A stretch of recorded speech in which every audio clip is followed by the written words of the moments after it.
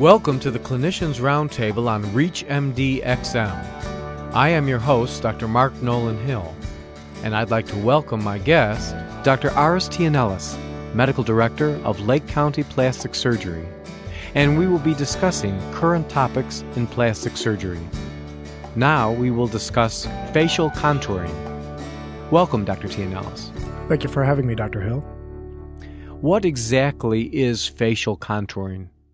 Facial contouring is a broad topic, but in this case we're referring to trying to eliminate the fine lines and wrinkles of the face. And how is that usually done? Many ways are used. Obviously, plastic surgeons use multiple modalities. One way is using microdermabrasion, dermabrasion, facial lasers. Those help take care of the keratinized layers of the skin. But sometimes that doesn't affect the deeper layers or the dermis layers, which are actually where wrinkles are formed. Now, how do you deal with that? Currently, the most common way of dealing with that is using either soft tissue fillers, such as Restylane, Perlane. These are commonly used fillers, and there's new ones on the market now too, but Restylane is a very popular brand, or Botox. Perhaps it might be helpful for you to define what really causes a wrinkle.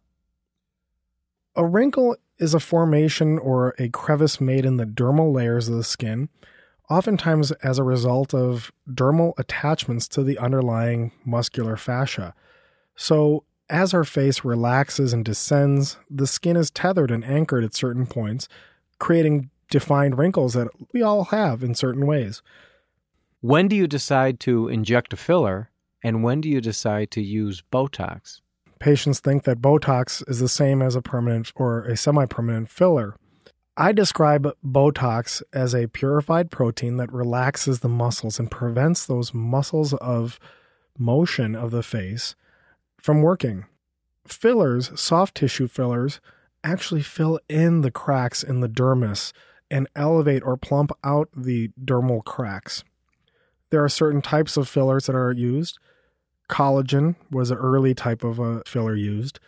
It has a drawback of being relatively short-acting, about 3 months. Also, it needed pre-testing. Then came along Restylane, which is a longer-acting hyaluronic acid filler. What this does is when this is injected, it draws water into the molecule, thereby filling it out, plumping it up. And this is done in your office by injection, yes? Correct. This is done under either local anesthesia or topical anesthesia or no anesthesia even. And it's a small needle is threaded right into the crack where you want to place the product. Do you get the effect immediately? As a matter of fact, you do. Sometimes you get too much effect. There can be swelling at the moment or at the point of injection. There even can be bruising. With certain types of products like collagen and Restylane, you want to overfill a little bit because you anticipate shrinkage or resorption of the product. Other types of products, a longer acting product like Radiesse, you don't need to overfill. When can you expect this procedure to have to be repeated? Depending on the product. Collagen, I say, lasts about 3 months. Restylane and hyaluronic acid products last about 6 months. And then longer-acting hydroxyapatite products last about 1 to 2 years. And what about Botox? Botox is used to stop the muscles from moving. I use Botox in combination with the fillers. So thereby, I want to relax the muscles so that they don't move, and then the filler will take its shape more appropriately. So Botox is used in a variety of places around the face, but I use it to prevent the motion of the muscle. Can you use it anywhere in the face? It's only described or only allowed to be used in certain areas of the face, between the eyes, on the forehead, and then the crow's feet area.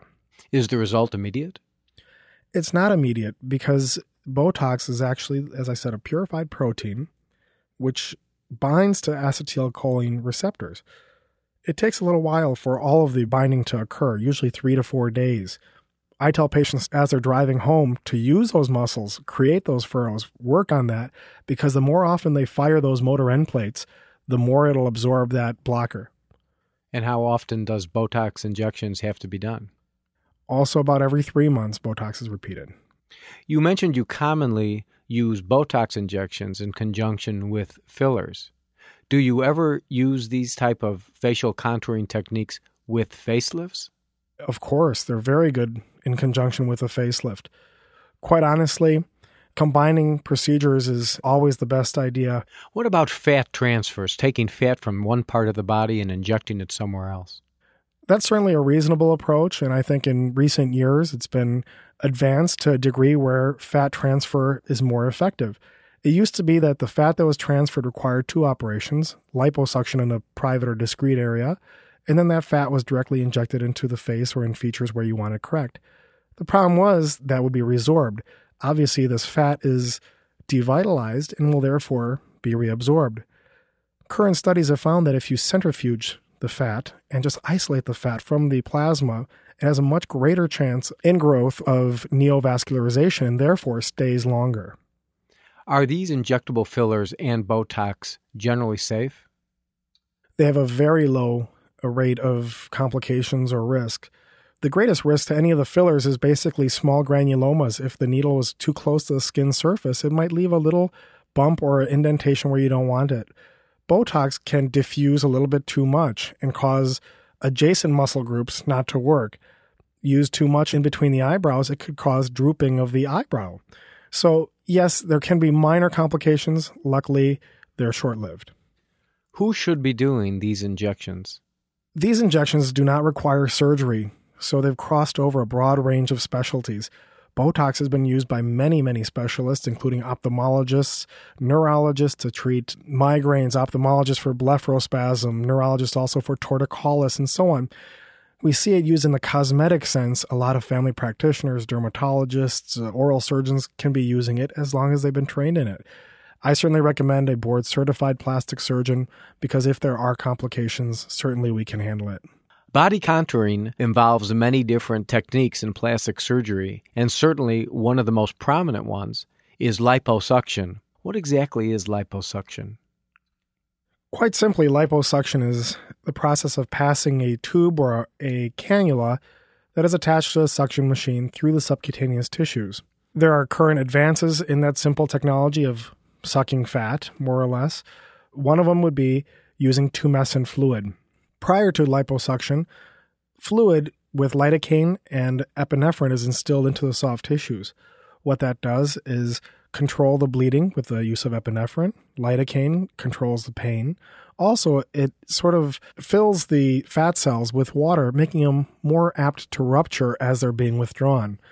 Liposuction has many forms now, from standard suction lipectomy to ultrasonic liposuction to more modern techniques of liposuction, which tend to be more vasoselective, so as to damage less blood vessels and just suck out the fat.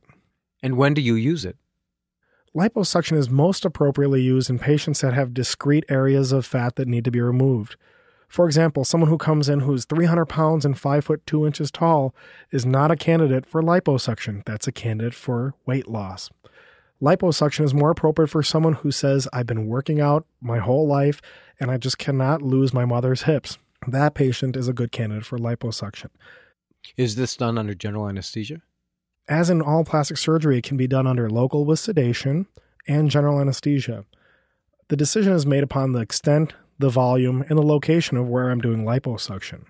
Is this a terribly long procedure surgically? It can be as quick as 15, 30 minutes, or as long as an hour. Generally, it's limited by the volume that has been aspirated. Are the results immediate? The results are immediate. However, a patient tends to swell in the postoperative period.